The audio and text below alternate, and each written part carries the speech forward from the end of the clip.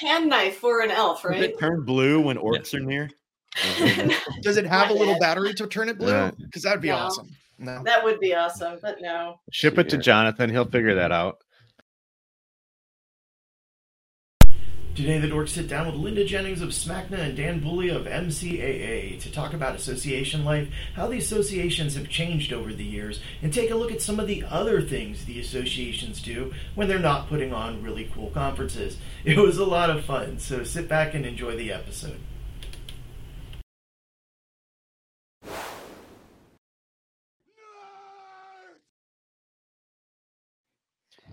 And we're live. That's right. Episode 78, Awesome by Association.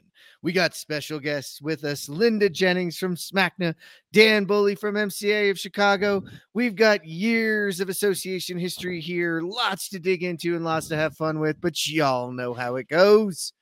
We start with our drinks, and, well, I'm just going to go with a marketing fail and have myself water and enjoy it here because I'm on the chasing kids wagon here, so as soon as we're done I'll be going and doing the pickup and the drop off, and again they frown upon bourbon before you do that, so unless you're using that new Uber Kids, which by the way, if you haven't seen the new Uber Teen, pretty happy with that right now, trying it out, just a little innovation. But Trent, I know you're following me with the been on the 75. How many days in are we? Today's day 46 on this go around, so I'm gonna have to go back to normal. I think after this little stint, I'm gonna have to do an episode or two where we have a bourbon together. So needs to happen again, but it will not be this episode. So I'm on the drinking the Coke Zero Sugar again. You've got me. I picked up a Coke Zero the other day just because I was like, this reminds me of Trent. I'm gonna have a Trent. Aw, in case Coca-Cola wants to, That's right. we've really come really far. It used to be Flaviar. Now we're like, Coke's got more money for sure. So. Drink more Coke Zero. Jonathan or Travis may have something interesting though. I'll go. I definitely am drinking. I got a Talisker 10. Which is, I think, my favorite scotch at this point. Like even the nicer ones, I can tend to come back to this one each time. I used to be like a Lefroy 10, but now I like this one. This one's less peaty, and this one doesn't like freak people out when they taste a little bit of it. Like when you give it to somebody, like, try a scotch, and they're like, "This is horrible. Why do you drink this?" Yeah, they taste like dirt. Yes, exactly. It's like somebody took really good whiskey and put it through dirt. What is going on here? I'm with you. You just end up getting it at some point, and it happens. I'm the same way with that and the IPA. Yeah, that and the IPAs. There's something wrong when you drink those. There's just something. I got to disagree with you on that one. The IPAs were my weakness. I'm pretty sure they were responsible for me gaining 30 pounds at one point in my life. So. Possibly. But I'm on the sober train tonight. We were talking some before we started recording. We were talking some hobbies, and I'm a serial volunteer, so I have a volunteer board committee, and that's another thing that they frown on you showing up drunk too. So just good old Midwestern water here for me tonight. Well, we got two guests with us, so Linda, I'm gonna have you go first. What are you joining us with tonight? I am so disappointed in myself. I have a San Pellegrino. It's water with a little fancy bit of water. Yeah, they're actually quite delicious. It's for salt, right? But I would be having what I call an element tea. Some people call an element. But all of the watermelons are gone, so I had to have a San Pellegrino. And I have to tell you that in my office, we started this no sugar thing today. And that's going to be fun. Still angry. Yeah. Linda's very happy. So good thing we didn't get you on the podcast like 2 or 3 days from now, like in that like 3-day window of no sugar. Oh yeah. You can fake it. Make for a good podcast. We would get to hear all the gripes. It's just one day without coffee with sweetener. I'm already mad. See, I can do the coffee without it, but there is a point, Linda, where you go through I mean, it's like an addiction and you The break it, detox, but you yeah. get the angries. I get that. I was like yelling at inanimate objects when the first time somebody made me do that. So, I'm pretty sure I couldn't live without sugar. A lot of sugar. well, would and nobody that could live without really? sugar. Let's get, but yeah. let's be honest. Yeah. Dan, what about you? There's a new voice there. So Dan Bulley. Okay, so I got to preface. I'm not much of a drinker, but my son and my nephew are both in the beer business. So my son, they all like to get me to try stuff, and so I started out with hydrating with water, and but I have my drink here, and I will point out, because we have a lot of nerds here, that these are my '90s Burger King Lord of the Rings glass, and this is what I Oh drink my God. Oh, and wow. have for like since that long. But I have this. Nerd My flex. son got me this my son got me this for Christmas. It's the Elvis Midnight Snack peanut butter, banana, and bacon flavored whiskey. Wow. And it's gosh. really good. It's dangerous good. Almost as either going to dangerous- be Yeah. Sounds really dangerous. good or really not good. I don't think there's any No, middle it's ground on good. that. It really is Yeah. good. But I mean, everybody's got their own preference. I can you know, you believe talk about it's sneaky IPA. too. I have to sneak this in here because I always try. I'm a super taster, so I can't drink an IPA. It's too bitter for me. And that actually helps my nephew and my son be better in the beer business, as they understand what super tasters are, and then they're always trying to find, like, they find someone that doesn't like beer, and they go, "Oh, that's because you're a super taster. Let me find you a beer that you like." Ah, right on. So what would be a beer you like? So a Hefeweizen generally, like that was my go-to thing. Like my son would be, Jimmy, his friend Jimmy doesn't like beer, and I go, well, he might be a super taster. And everybody jokes when you bring up that up, but he's like, I give him a Hefeweizen. He goes, he loved it. I go, he's a super taster. That's my thing. Cool. Very cool. All right. Well, now that we got through our nerd flex, and if those of you who are, if you're riding along and playing the home game, you just Googled super taster, because I did. So if you're playing the home game, that's what you've done so far. Right. Check that box. Yeah, but the two of you have, so Linda, I want to start with you. You work in the association world for SMACNA. Give people listening that might not know, what that's all about. Although I don't know, I'm just gonna say, let them know what it is, what it's all about, and kind of how'd you get here? So, wow, how did I get here? That's a really long story, and it goes back to my grandfather, and I don't want to start there, but when I was in high school, my dad worked for SMACNA of San Diego. I'm from San Diego. I went to college in San Diego State. Go Aztecs. And at some point the association north of us, Riverside, San Bernardino, they were going from having a third-party administrator for their association to going self-administered. And so I applied to be their office manager. And after about 3 years, I became their chapter executive. 5 years later, they merged with Orange County SMACNA, and that became Orange Empire SMACNA. Another 8 years after that, my dad needed to retire from SMACNA San Diego, and I came down here and took his job. Well, I didn't take it. They gave it to me. Get out, Dad. You showed up with that sword and took it. Didn't you? I was not going to say that, but I was thinking. You will give me the job.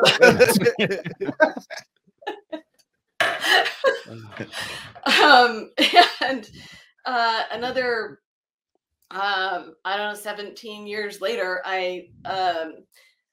Aaron Hilger is the chapter. It's not the chapter. He is the CEO of SMACNA, and he's been there for going on his third year now. He was had a job opening, and he was asking me, who do you think would be good for that? And I said, me. You picked your sword back up. I picked my sword back up, and I said, give it to me. Shall I introduce you to the sword? It's worked before. Doesn't have a name. That's an interesting way about it. It's like he trusted you for the input of who should get the job. So yeah, it's like, honestly, why not me, right? Yeah. So Right. that's pretty And cool. well, he was like, I think he was surprised because I don't think it was in his wheelhouse to think that I would want it. And during our conversation, I said, well, this is kind of a dream job to me to work for National SMACNA. I don't know who else in the world would think that this is their dream job, because you don't wake up going, God, SMACNA, yes. But I do, Well, and you do. Yeah. and I have for decades, I guess. And so over the course of the conversation, I said, I don't know that I can leave San Diego. I've got 2 teenagers in high school. And he said, I don't see a reason why you would have to leave San Diego. So I'm like, okay, now I'm in. I am really in. So that was last year, about 13 months ago. And I'm having a great time and really love what I'm doing. Cool. Yeah. And Dan, why don't you introduce yourself and tell us kind of how you Sure. got into this? Because when I came in, you were already there. So I'm a mechanical engineer, and I got out of school and I got a job, and I found it to be boring. I was actually kind of working sort of in the industry. The place I worked had pipe fitters, and I didn't know what they were, and I worked there for a year, and it was kind of weird. And someone just told me, like a friend of a friend said, "Oh, this MCAA of Chicago, they're looking for an engineer. You should go talk to them." And I go, "All right." Going for an interview, which I thought was going to be like an hour interview, and I was there all day. And I took the job, and I never looked back. And my second job, I guess, technically, but the first job was a year, and I've been there over 36 years. And I've gotten to reinvent my job periodically, which is awesome. And I think in doing so, sometimes I even help reinvent the association too.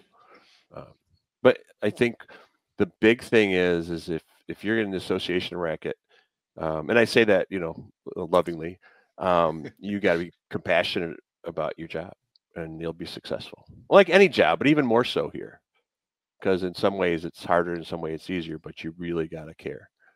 Yep. I guess that kind of is a good point. We went through like the origin stories there, but we both kind of ended with, that's how I got the job I have. I think what we left out was, what is the job that you? Let's Linda, I guess we'll start with you. What do you actually do here? Well, you moved up. We kind of got like your origin and how you moved up, but the job you took a year ago, what's the title? Tell us what you're doing. I think that's the part now I'm like, oh shoot, we didn't segue to that very well. Oh, sorry.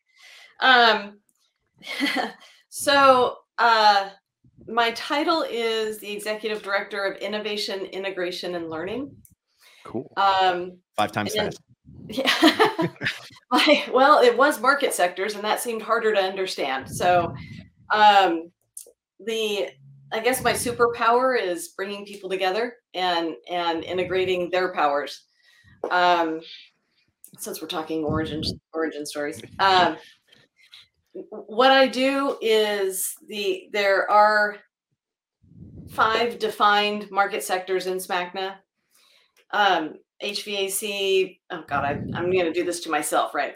This is my own test. I'm doing it to myself. HVAC, architectural, industrial, tab, and residential. And what I have been doing is bringing our government department into those meetings. I've been bringing our marketing and comms department into those meetings. I've been bringing our education department into those meetings. And instead of them working in little silos and these contractors saying, I want these things for industrial, they're actually getting heard. They're getting heard by the different parts of SMACNA, and their programs are going to be developed and put into place going forward. So that's kind of what I do. I mean, it's kind of a nutshell thing, but there's a lot more that I'm doing besides that. I'm also working with the International Training Institute, which is our connection with SMART International and their training program that is used throughout the country. I'm the SMACNA rep for that. And there's a lot of other things that Aaron has me kind of touching because of my experience with the chapter and the local level. So it just brings a different perspective to the national organization, having somebody from a local chapter with all of that experience in the office. Does that help? Yeah, no, because I It don't helps think me. everybody understands too kind of the way, because you see SMACNA and you see the logo, but there's also chapters. So you have a national, Yep. and then the local chapters. Why the need? What's the reasoning behind Dan that? would be a good one too to talk about his position there, and then he is still with the local chapter. Well, and then the two of you can bounce off each other. Well, one thing too, and I don't know what SMACNA is, but we're an affiliate. So NECA, they're chapters. So if NECA's national can tell the chapter what to do, our national can't tell us what to do. Yeah. And I assume you're the same sorts of. So we're very careful to say, hey, we're an affiliate, but we started, and obviously the locals started first, and the nationals came along. It started out with, we all work for union contractors, and what happened was you had the unions form back in the 1800s, late 1800s, and then the contractors are up against these professional negotiators, and they go, well, we better form our own group as protection. So that's how they formed. And then what I like to say is, then since then we've done anything we can legally to help that you can do better together, because there's some things you can't legally do. So anything legally you can do to make everybody's life in this industry better, that's what we try to do. So that started out with labor relations, and then like when I started, they had an engineer for 100 years, because back in the old days they have these boilers and the manufacturers weren't honest, and our association sued the boiler makers because said, no, these boilers don't have that output. We had an engineer that would do these calculations, say, well, the empirical output of this boiler is this. And that is the origin of my job. And so there wasn't as much of that, but I did a lot of consulting kind of stuff for people. But then you find things, like everything I've done is because I got bored and I go, I'm going to find something cool to do, including Tech Day. I mean, that started out because I got bored. So I don't know if anybody else is like that. So a lot. what would you say, like, the primary job that the associations are doing right now for their members? Is it more on the negotiation side, or is it more on the education and sort of bringing them together as groups? Like, and I'm going to throw it at you, Linda, first. Like, what's the biggest thing that you see that the associations are sort of doing for their members? Well, I think that now, for most of our MEP partners, and NECA is included in that, the skill set that we bring in negotiations doesn't go away. I mean, that is a constant, whether your unions get merged or your chapters get merged or whatever. And we do call it, I'm sorry, let me go back to what Dan had said. We do call it a chapter, but we are affiliates legally. Everybody has their own separate federal ID number, and we're not beholden to the international. And so anyway, so that labor relations piece doesn't go away, and you do want your chapter executives to be labor professionals. Having said that, the national organization for SMACNA, I'm sure that it's similar to MCAA. You are able to then go outside of that realm and bring in the education, the innovation, the government relations, all of the other pieces we can bring together, because on the local level, you don't necessarily have, all of the funds or the time or perhaps even the interest to get the full realm of the association done. Is that? Yeah. It's fair. Yeah, we I would say what we tout as the big thing is labor relations, education, and government affairs. And the government affairs gets more and more important, especially in the local level. In Illinois, it's heavily blue, which is good for labor, but then it can be anti-business, sometimes, or challenging to business. So we're more active than ever in our government affairs stuff. And education has always been a big thing for us. And I can talk about later about why I think why I think that is and how it's grown. It's really grown a lot since the old days. Yeah. Yeah, and the labor certainly the relations. conventions that you guys. Oh yeah, conventions are huge because of the education that we bring in and the parties. That's really important. The Well, parties are it's important. social. I forgot about this. Social is so important. I mean, Yes. and this is I don't have the association. Are you a CAE, Linda? I'm not a CAE. They have. Yeah. I never bothered to get it because I was just too busy having fun with stuff. I'm like, I don't need no badges, but it's there are certifications you could get where you learn how to be certain things, but yeah, there's an association for everything, including association execs. So. Which they can be interesting. They used to have actually some pretty cool innovation conferences. Yeah. Right on.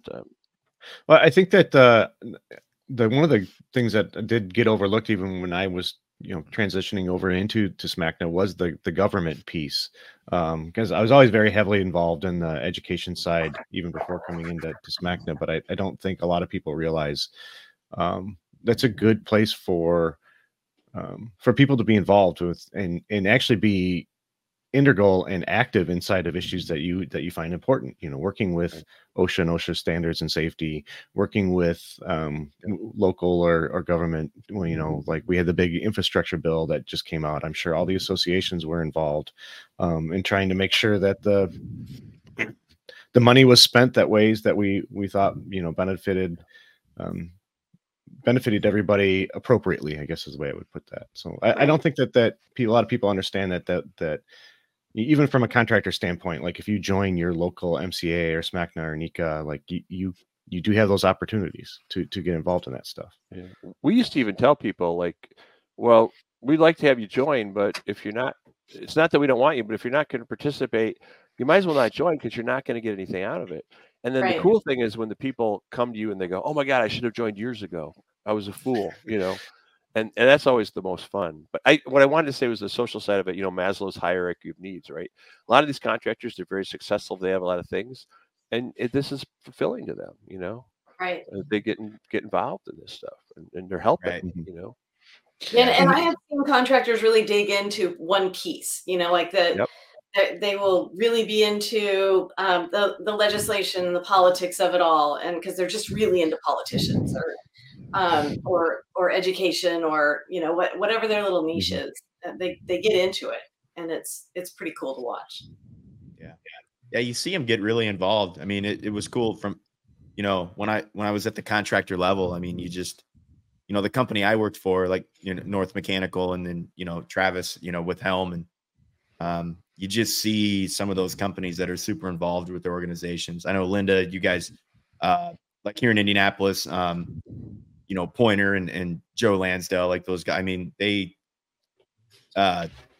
found enough value in the association to the point where they felt the need to really involve themselves. Like, I mean, these are all very successful individuals that don't have to spend their time. Some of them don't have to spend their time doing anything anymore, to be quite honest. I mean, and they choose to spend their time kind of giving back to those organizations, and it's not making them rich, right? It's fulfilling something they want to do. But they do tend to be more successful. I mean, they learn from their peers. They learn things that they wouldn't have learned otherwise, and they are more material, more successful also. And some of the people that said, I wish I'd done this before, are because they made more money, and some it's because they felt more fulfilled, and some both. Well, it's an interesting question because you don't see this everywhere, where there's a lot of sharing of information. There's a lot of, and I think all of us here have talked about this at one point or another in the shows. It's like there was a moment in time where it seems like both SMACNA and MCAA decided, like, wait, we're more powerful if we share our secrets than if we hide. And I still think that there's people on the outside not joining because they still don't necessarily agree with that. Absolutely. Yeah, no there always will be. Yeah. But why, maybe, Dan, start with, why is it important to get involved, and how is that, sharing culture actually growing contractors? Well, so it starts it starts socially because you have to get to know each other in order to be able to share, right? And then, for example, safety committee, right? So we have a safety committee, and because once those people get to know each other, they're more likely to share things they wouldn't share with anybody else.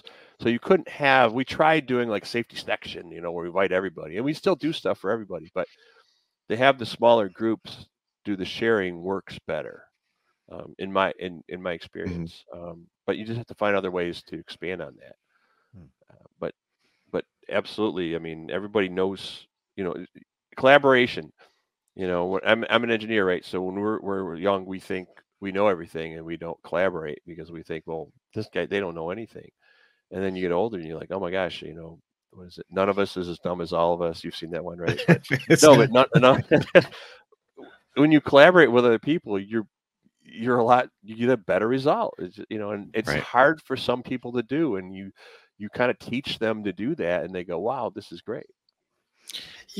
Dan, when I first came on the tech committee with you, I got to say, I came in there from Spader, and they were very hesitant about sharing anything. And they're like, this is our special sauce. And I came back from like the second meeting, and I'm like, our special sauce is Prego. It's available off the shelf at any place in the United States, and I think people don't realize that until they see an association. They really think, hey, I'm out ahead. And then I ran into Dave Pikey like within 3 meetings, and I'm like, oh no, I'm epically behind.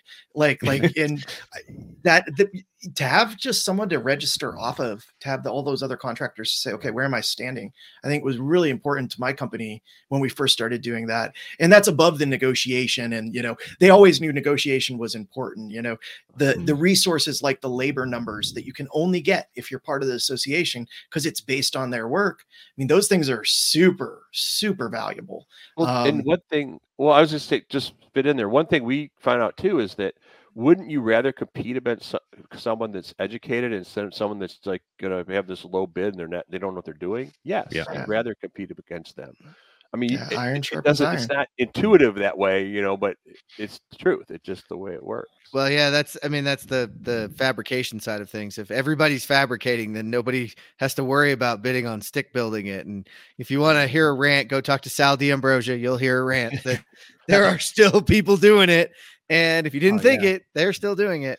I'm interested though, Linda, I want to spin it to you because, Dan kind of, has that local level. So there's the local level in getting involved, and then there's the national level in getting involved. And you've now bridged the gap and jumped. What's the, so you probably have people who are pretty active at both.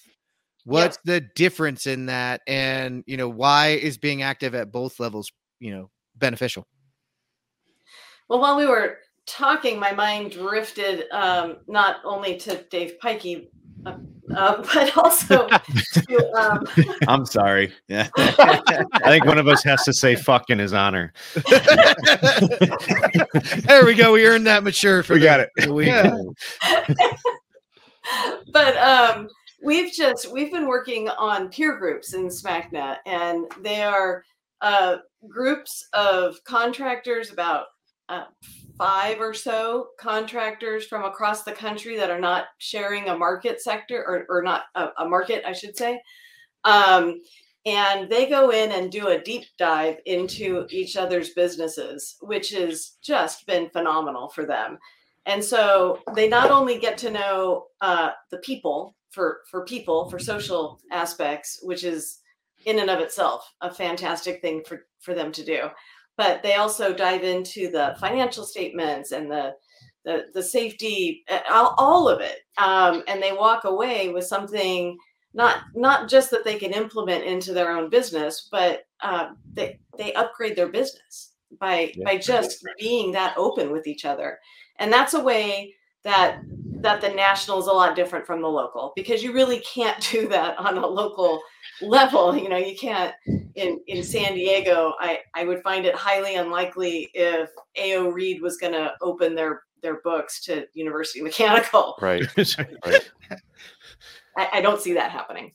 No, and that's probably a good thing, because let's keep it legal. Yeah, let's keep it legal. Let's keep it above board. Yep. Yeah, those are good.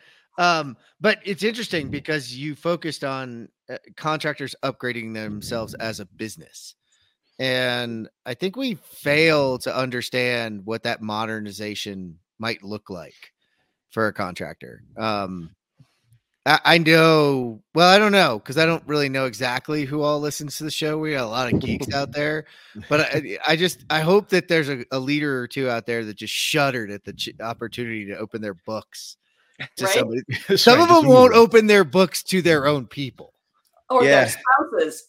But there's a lot. I think there's a lot of trust built in those groups before they There ever is. do it, though. We did It's it. not like the first day you bring your books in. No. There's definitely a trust fall. Yeah, we had an MCA peer Yeah. group where we definitely shared our financials, and yeah, I mean, you know, it could be seen as vulnerable, but once That's again, how you learn.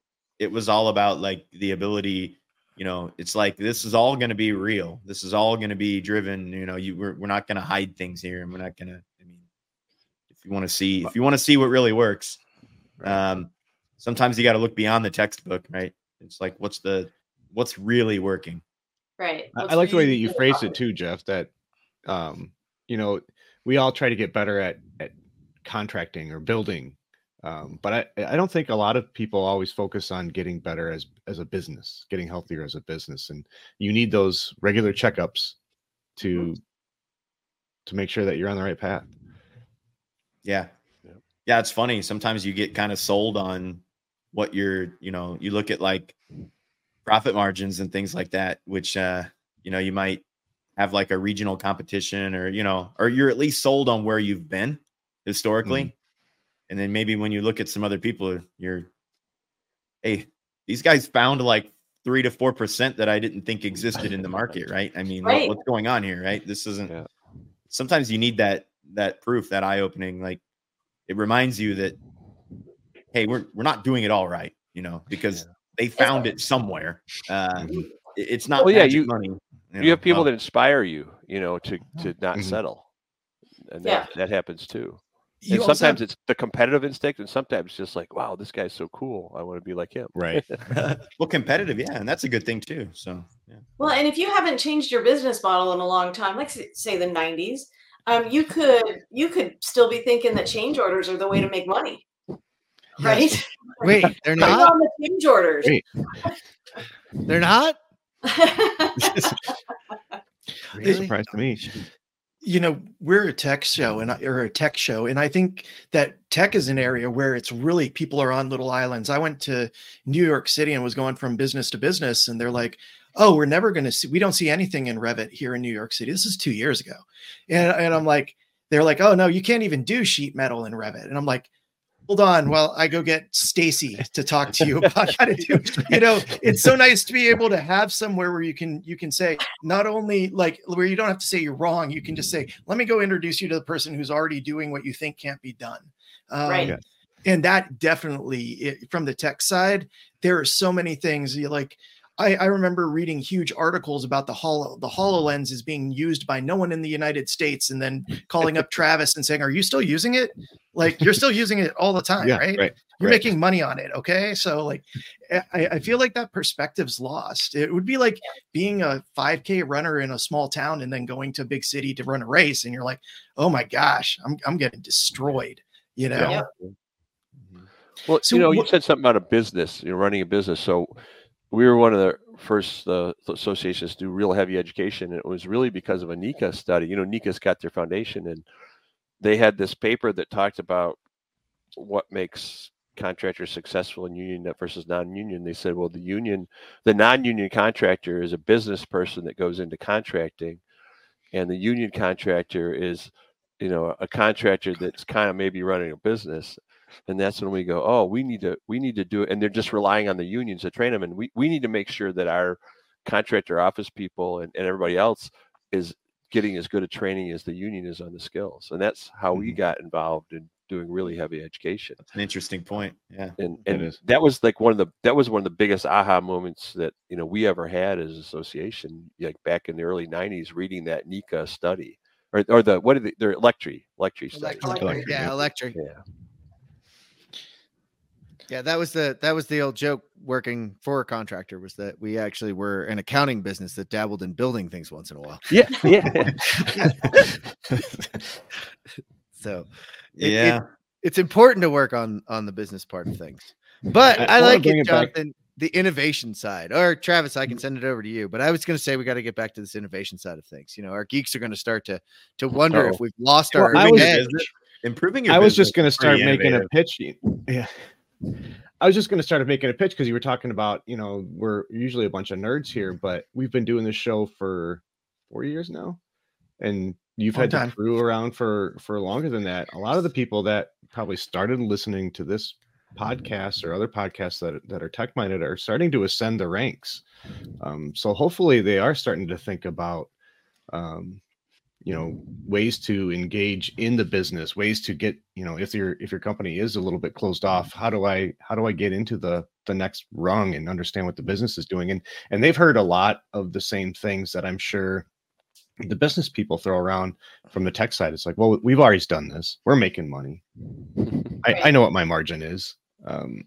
Hopefully I would challenge some of those people that listen, that are, as they are kind of moving their way up through their career. Hopefully they're not kept in a closet like the old IT guys. Great point. just fed Mountain Dew and pizza and whatnot. That's a great point. And by the way, as far as you know, being on this podcast, I just have to say I'm not worthy. I'm not worthy. I forgot to say I'm so excited to be here. You know, long-time listener, first-time joiner. I must say, there's a lot of, you know, the people we kind of grew up with, I guess, dork side here. You know, like there's a lot of executives in this group now. I mean, it's definitely, it's pretty cool to see. I mean, well, I think Jonathan's really survey at the MEP pointed that out, that there's a larger percentage of executives. Yeah. And we're going to be doing a lot more training along those lines of taking people who are in those tech positions now and teaching them how to lead when they're not in a position to be leading. Like, how do you lead in the position you're already in? You know, I have to tell you, I always wanted to write a book on that because I'm not a front man. I've always been a behind the scenes man. And I had this, I wanted to write this book called Leading Up, where you can lead from wherever you're at. Write that down. It's a cool concept. Copyrighted. Well, I think there's people that concept has been around, but we all have our own idea of it. And especially in the association, when jobs like us, like we're not, you know, I'm never going to be an exec, and I don't want to be, you know, the head guy, but there's so many opportunities to, whether the other person ever knows that or not, that you did that you're leading up and you're teaching people things and helping them become leaders in their own right. Yep.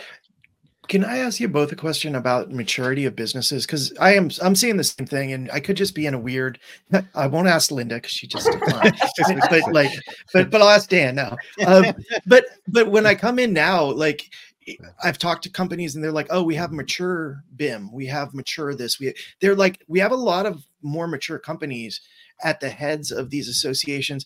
You're at sort of the level at where you're talking to some of the newer, you know, the newer contractors that are coming into the market and some of the newer people that are joining the association. How do you help them, you know, sort of realize that there's a path to maturity in the associations, or how do you deal with those new people that they were outside the association, they're blowing it off, like you said, Dan, and they're like, they're going to get the point now. Like, what do you say to them, and how is that kind of looked at? You mean to join or to get involved in tech, or what? If you're joining from the outside, you know, I got it, and I could be wrong. If you're joining from the outside, my assumption is actually that you're a less mature company, probably, because it's going to be tough to be mature without comparing yourself. Not necessarily. I don't know why people join or why they don't. There's people we try to get in for years because they're very good companies, and there's a couple companies that took 20 years to join. Yeah, you know, and they were on the edges the whole time, and we don't worry about that. We worry about, hey, come in, you're going to learn stuff, you're going to have fun, you're going to do better in your business, and that's what we tell people. And if they do it, they do it, and if they don't, we don't have control over that. You know, we can't worry about that. They're going to be more mature though, generally, if they're a member, because they're getting all this good stuff. You know, because we do. And they have the time to travel, right? Yeah, that too. I think the reason I was asking is I run into a lot of people walking around at the conferences, and they're like, how in the world am I supposed to start a BIM department? I've got all these people that are sort of laughing at me because I don't have a BIM department. But like there is this like gap, and it seems like it's getting bigger as the bigger contractors get more mature, between someone who's just starting out in the association and someone who's been in the association for a while and has a peer group and already has sort of some of these things that go, I don't want to say they go hand in hand with the associations, but they really do kind of go hand in hand. Do you guys look at that and the pathways to sort of bringing them up to speed? I know we are. We're starting to. We have a little bit of a disconnect with language on this platform, because we want to call them emerging leaders, or we want to call them new members, or first timers, or but there's got to be a better term that we can call them. But until we figure that part out, I guess what we did at this last convention is we identified those people and we put them, invited them. We didn't put them. We put them in a reception with our long-term members. In SMACNA, after you've been around for entirely too long, they give you a College of Fellows award. And those people all gather in places around the country a couple times a year. But they do come to convention. And so we invited those people that we're identifying as people coming up in the industry and put them with the people who've been here in the association world for a long time, and kind of, partner them at the beginning of the convention so that they've got someone that they can ask questions or talk to, or, somebody who can just micro mentor for that week. I like micro mentor as a term. That's a good term. That's buzzy. Yeah. From my perspective, I have a lot in my head. I gotta figure it out. So when I first started, the only people that participated were like the C-suite people, the owners, or one or two down. And as we did more education, we got more people, and we said, hey, we got to get more of these people involved. And the irony is that the people that are on the safety committee, the industrial committee, or the service committee, the technology committee, or something like that, they're going to get plugged in a lot quicker because they're going to be in this group where they're going to do something they know about. It's probably the principals that are, harder to maybe, or no, they just have to do it on their own. I mean, you can't make them do it. They get in there and they find someone that they connect with. Now, we have new members. Our board will always make sure they talk to them. I will. John Rayburn, he's our exec. He'll always, he'll make sure to go talk to them. We know that, and it just happens. But yeah, you do have to. You'd have to look at that at least. But yeah, no, we all think, everybody thinks about that. I mean, that's association. A lot of stuff we call association 101, right? And that's hey, make sure your new members are comfortable.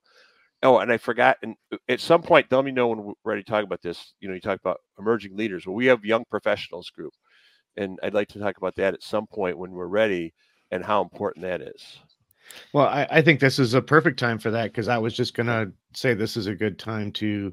One of the things I wanted to bring up is, how do we get more people involved? Trying to lead into, I think. Dan, you said something about the hierarchy of needs, and I think that we know from all the research lately that the younger generation wants to feel a part of something, and whether or not you can, I think you should obviously get it from your company as well. But if you are a company that belongs to an association, there's a lot of opportunity to influence your local government, to work on building good labor relations, to all the way up to setting the edge for an entire industry. Like if you get involved with the national level of one of these associations, you're defining you're helping define the path of an entire branch of the MEP, or carpentry, or walls, or whatever that association ends up being. So what is that plea? How do we talk about the emerging leaders a little bit more, the young professionals? Dan, you can go ahead and start with yours. Okay. So we've always known that we need to get younger people in the industry, and people had tried these young professional groups, and it didn't work. And what happened once was my old boss, Steve Lamb, and I do need to mention because it's important. You're successful because you have cool. I got to work with cool people like Lamb, and then now John Rayburn, who are just really let you do the stuff you want to do and get stuff done. But Lamb went to see one of these other chapters, and they had this successful young leaders program. And he's like, well, how did you do it? Everybody else has failed. A lot of people tried it, failed. And they go, well, we brought the suppliers in, and they tend to be the bigger personalities, and they kind of help the groups worked out. So we started out with that. And then now I think because the thing has changed, the people have changed. We don't need them. We still invite them, but they're not like it used to be like half and half. Mm-hmm. But our young professional group really it's its own group within our group. And they really excel and do their own things. And then we have a women's group. And then we just had an event with our women and our young professionals group together. And we had over 50 people, which is a lot, just to come out on a weeknight at a brewery for Tringo, which is trivia and bingo. And we had over 50 people, and they had a blast. Tringo. And I'm gonna do this out. So I didn't do this on purpose, but I just happened to, as I left the office today, I'm going to bring this thing. So I did some research for somebody else because they were doing a talk, and they said, hey, you got one of these young professional groups. Ask them what they think helps them, how the association helps them. So this is going to be like a Letterman top 10 list, but it's only 9. Tell me if I'm taking too much time. No, go for it, man. Love the social aspect. Okay. 2, helps me talk to customers better as I meet a lot of different people and learn how to interact with them better. 3, makes you feel more human. When you lose a job, you realize your competitors are human and you get less angry. 4, education classes. 5, I like this one. It's like the Vikings. You eat a meal with the same people you're about to do battle with. The network 6, the networking is great because you never know who you might meet that can help you down the road in your career. 7, helps you find resources that you need now as you can pick up the phone and call someone that is in your industry. 8, nice to help someone out when you're at a public bid opening and a buddy that isn't there is 25% low and you give them a call and tell them to check their bid. And then 9 is just commiserating. When things are bad, you get together and commiserate, which is what we did during COVID. We did a lot of meetings, virtual meetings, and everybody commiserated. So I hope I'm not Letterman or any of those other guys, so I could have presented it better, but there's my top 10 list.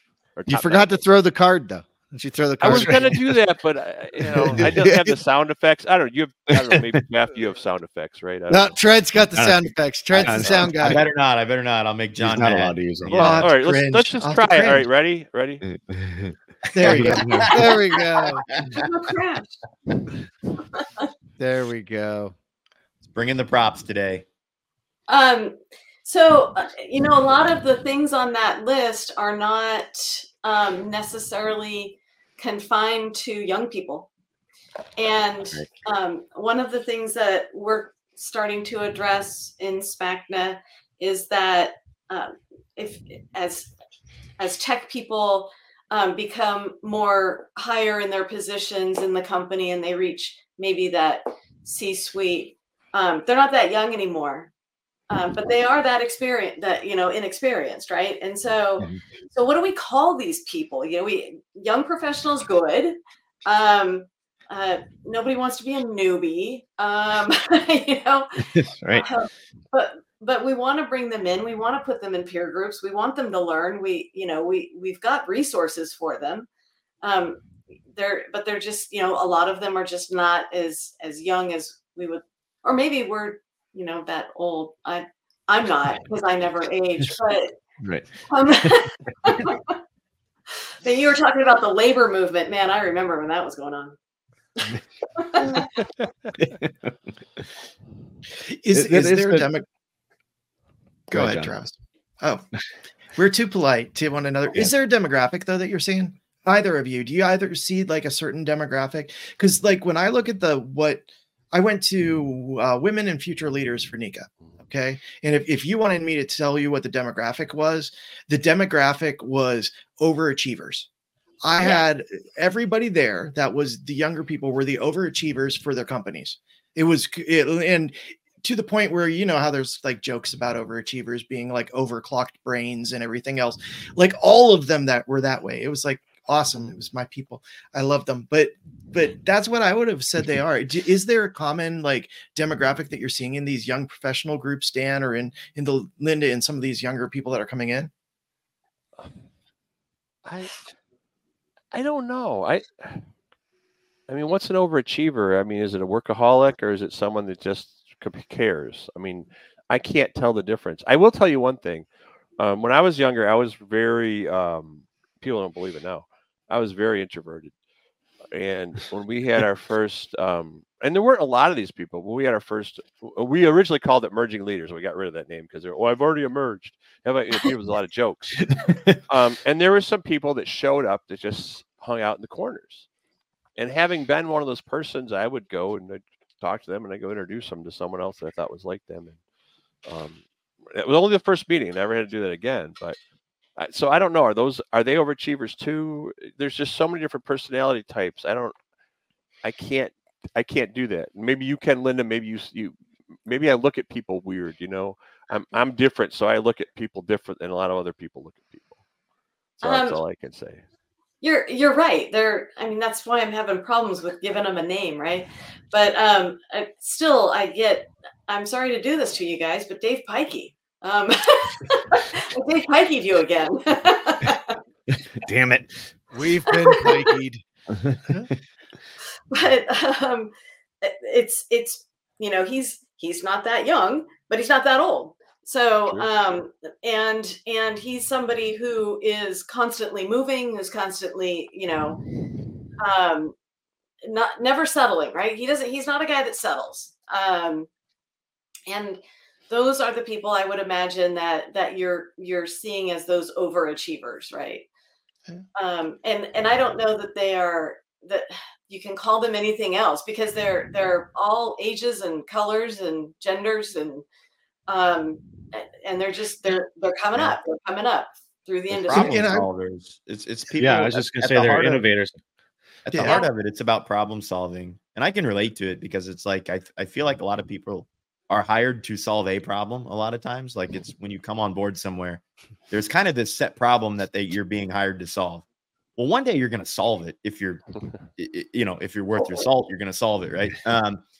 So at that point, it's like, are you going to be the person that, hey, I solved my problem and I'm going to sit back in my chair and or are you the one that continuously finds more problems to solve? And people like Dave Pikey are the ones that are always going to find problems. I mean, that's the difference. It's like the problem he was hired to solve 20 years ago or what, you know, was solved probably 19 and a half years ago. I mean, you know, that's the thing. Right.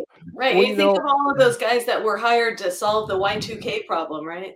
Yeah. I do have kind of an answer to that based on what you said, Trent, and that is that the people that the early adopters in technology and innovation, whatever you call it, they tend to be the overachievers, but they like to go on to the next project. And then you got to bring in the other people that are going to keep that project going.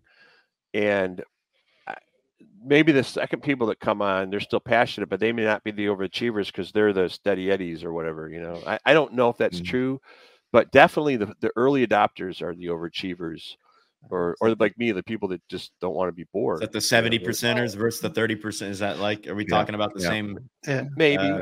Maybe a little bit. I mean, some people are really good at getting an idea to 70%. Some people are really good at getting 70 to 100, right?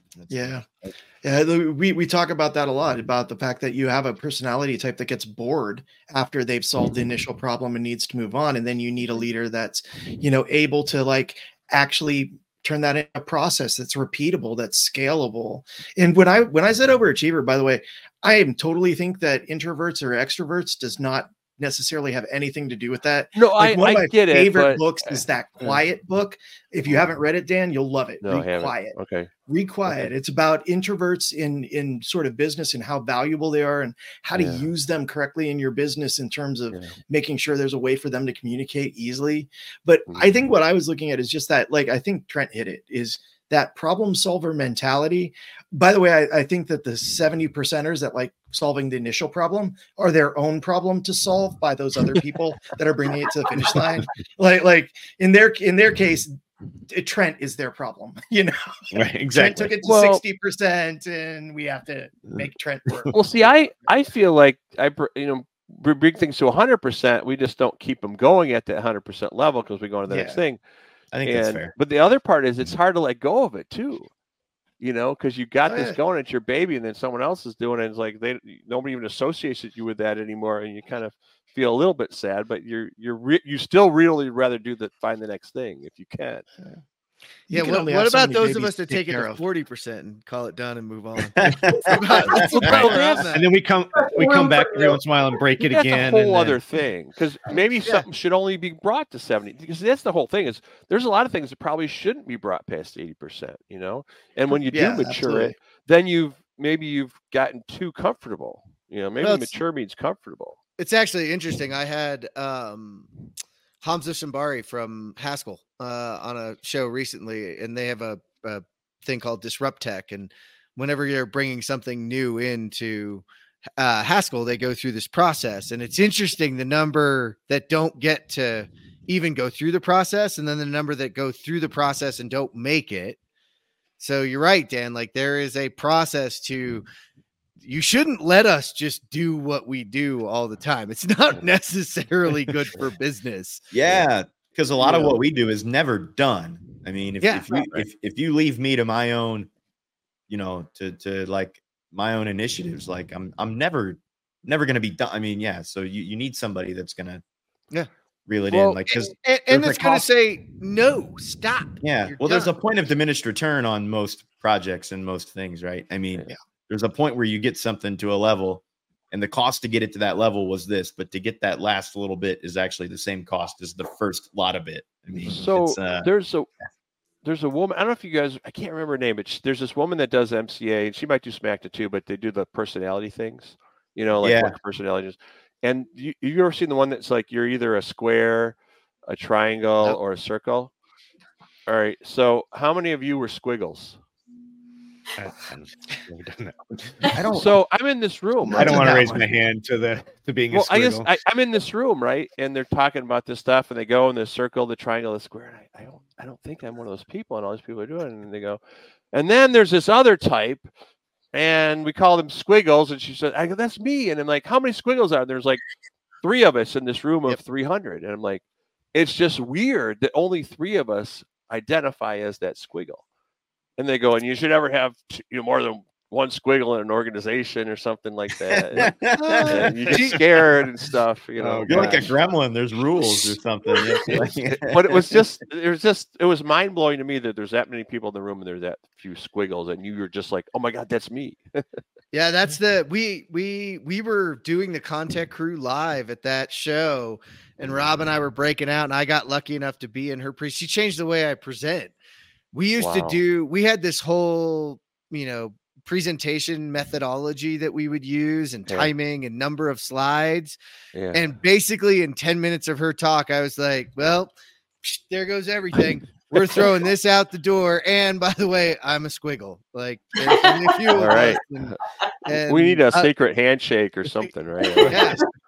And she has the funniest presentation. She's like, I have 150 slides. We can get through it. We can really rally. Yeah. Or we could do a presentation with no slides. Yeah. And of course, everybody's like, no slides. And she's like, yeah, well, good, because I don't have the other one. So and it gives a personality test, a whole bunch. It was one of the most interactive, cool. We got to find her name, Dan, because that was all right. I'll find it for you. She was really good. Think of the lady. Wasn't the same lady that, because we did a personality test at IPM, Dan, through the MCAA. And I don't know. I'm trying to think.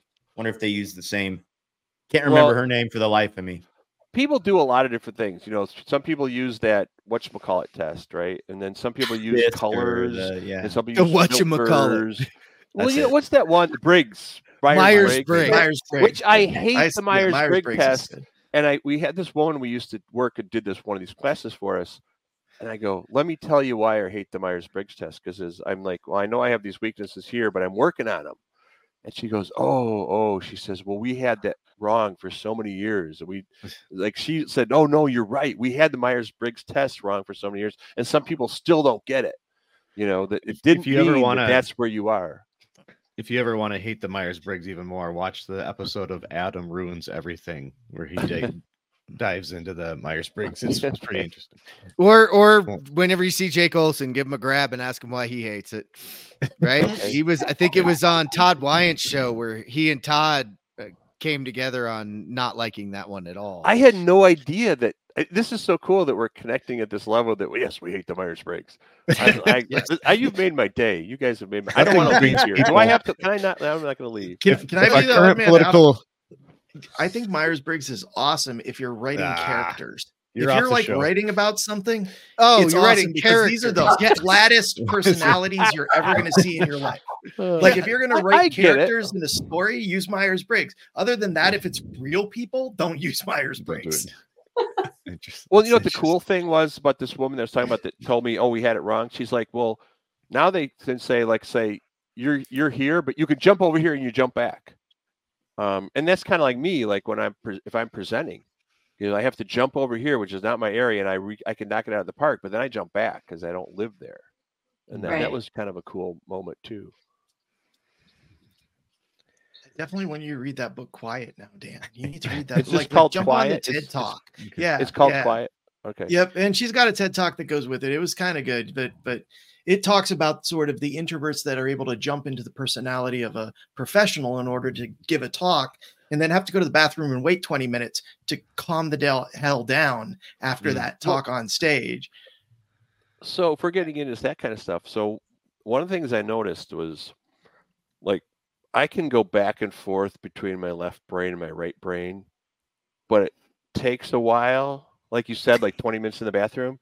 And I think you can actually hear the click, Yeah. But the really, really amazing people, the people that can just do it like that effortlessly, and you can see it, you can watch it. I don't know if you know it. I know someone like that. I won't say their name, but I mean, I could, I guess. But that's who I see are the people that really can master things, like master anything.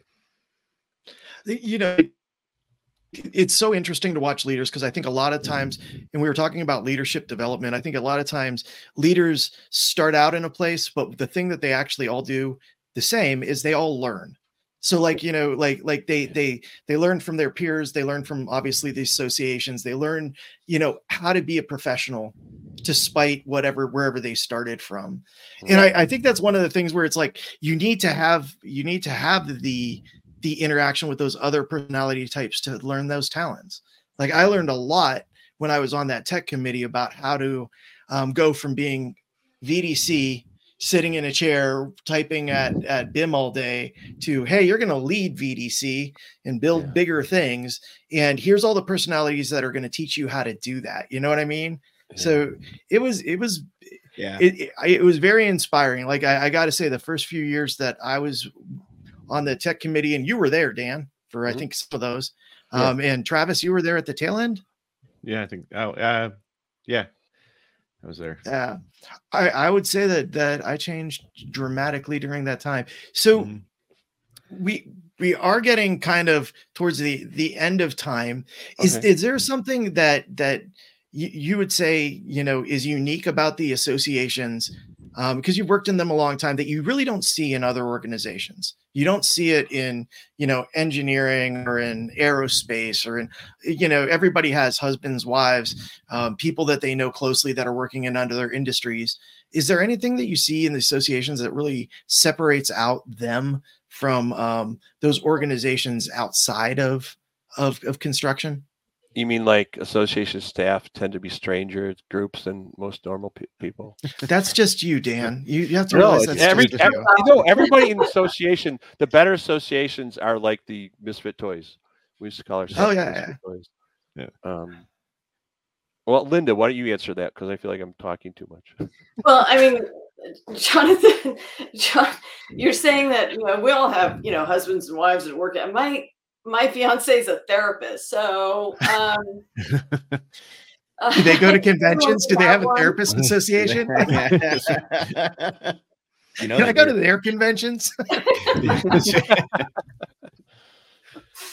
I may need a lot to drink after this, but I can't have any. That's really upsetting. But yeah, it's hard for me to say because I've lived my life in the association world, and so I don't really have an open window into what it's like to work for corporate America. In fact, working for SMACNA National is the closest thing I've ever come to working for corporate America, because in my old association, SMACNA San Diego, it was me and a part-time person. So, now I have to pay attention to work anniversaries and reviews and things like that I never had to really focus on in the past. Well, I can answer that question with kind of the answer that you guys never asked me, and that is I'm blending a couple things here. I think the associations, the good association is more pure. And my example is all the different tech conferences you've gone to, which is the best one? The one MEP created Innovation. by, because it was created by associations, because it's created from within.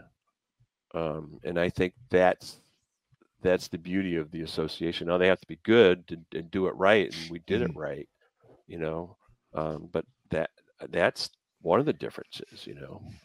I guess I'll call it we're pure. We don't have any allegiances set to make our industry better. That's our job.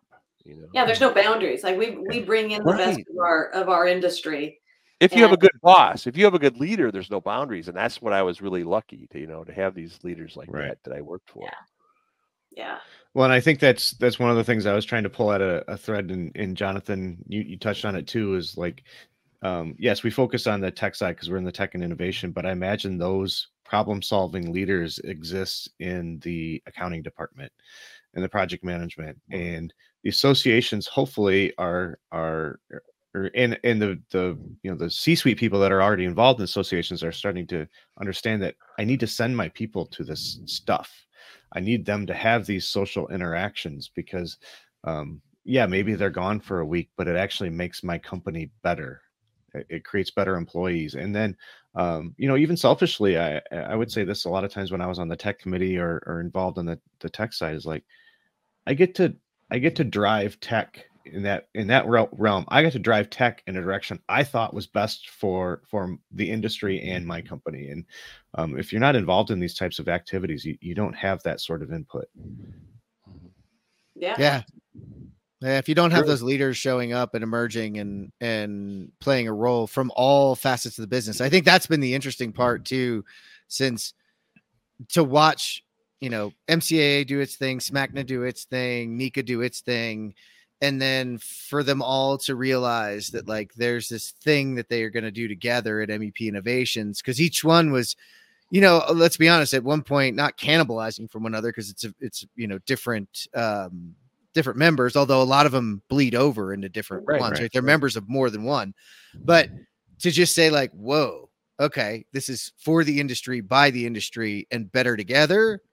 That's really powerful with what you're capable of doing as a group. And I think, we see that with these groups and organizations that get involved at the local, the national, and put themselves out there. Travis, I think, Helm could say that they got almost more than they put in out. And that's a pretty powerful piece to be able to do. Yeah. Mostly you get that with any association, anything they do. Yeah. And I would take it just one step further too. Like as our associations are combining, obviously, yes, we have our members, what's the word I'm looking for? Best interests at heart. But we are also trying to improve the entire industry. So we do get involved with the not-for-profits, the CURTs, the CPCs. It goes back to wanting to bid as work or do battle with as level a playing field as possible. We're not going to give all our secrets away to the non-associate members and the non-union members, but it's just better for everybody if we feel like we have a program that we're putting on or a research paper that we're putting on that will just make construction better. Right. Most of the associations do not have a problem sharing that. Right. Yeah. Well, and that's how you lead from the front still. So it's pretty awesome. And I think it goes right back to, and I'm going to have to wrap us up. So I want to thank Linda and Dan for sitting down with us today and talking association and being on the show with us. So, Linda, thank you so much for sitting down and for all that you're doing for the industry as a whole. Thank you. It was fun. You blew us away with the sword. I think that still might be the best prop yet. Was the sword up there for sure? Yeah, it's definitely up there. And Dan, it has just been too long that we haven't had you on, but I think we let that wine age perfectly and brought you at the right time. So it's great to have you on. I was so excited. I really appreciate you having me on there because you guys are a lot of fun to listen to, and it's fun to be part of it. Well, and I think there'll be a few people out there, at least in our circle, buying that Elvis bottle. For sure. That's got to be the most. So we had the most unique sword prop, the most unique drink so far. I mean, you guys are raising the bar for everybody else, and I think for a that's fun evening. Yeah, for sure. and Elvis, and that's great. Well, and I think that's why we can honestly say this has been episode 78. Awesome by association. Thanks for tuning in. All right. then we wait.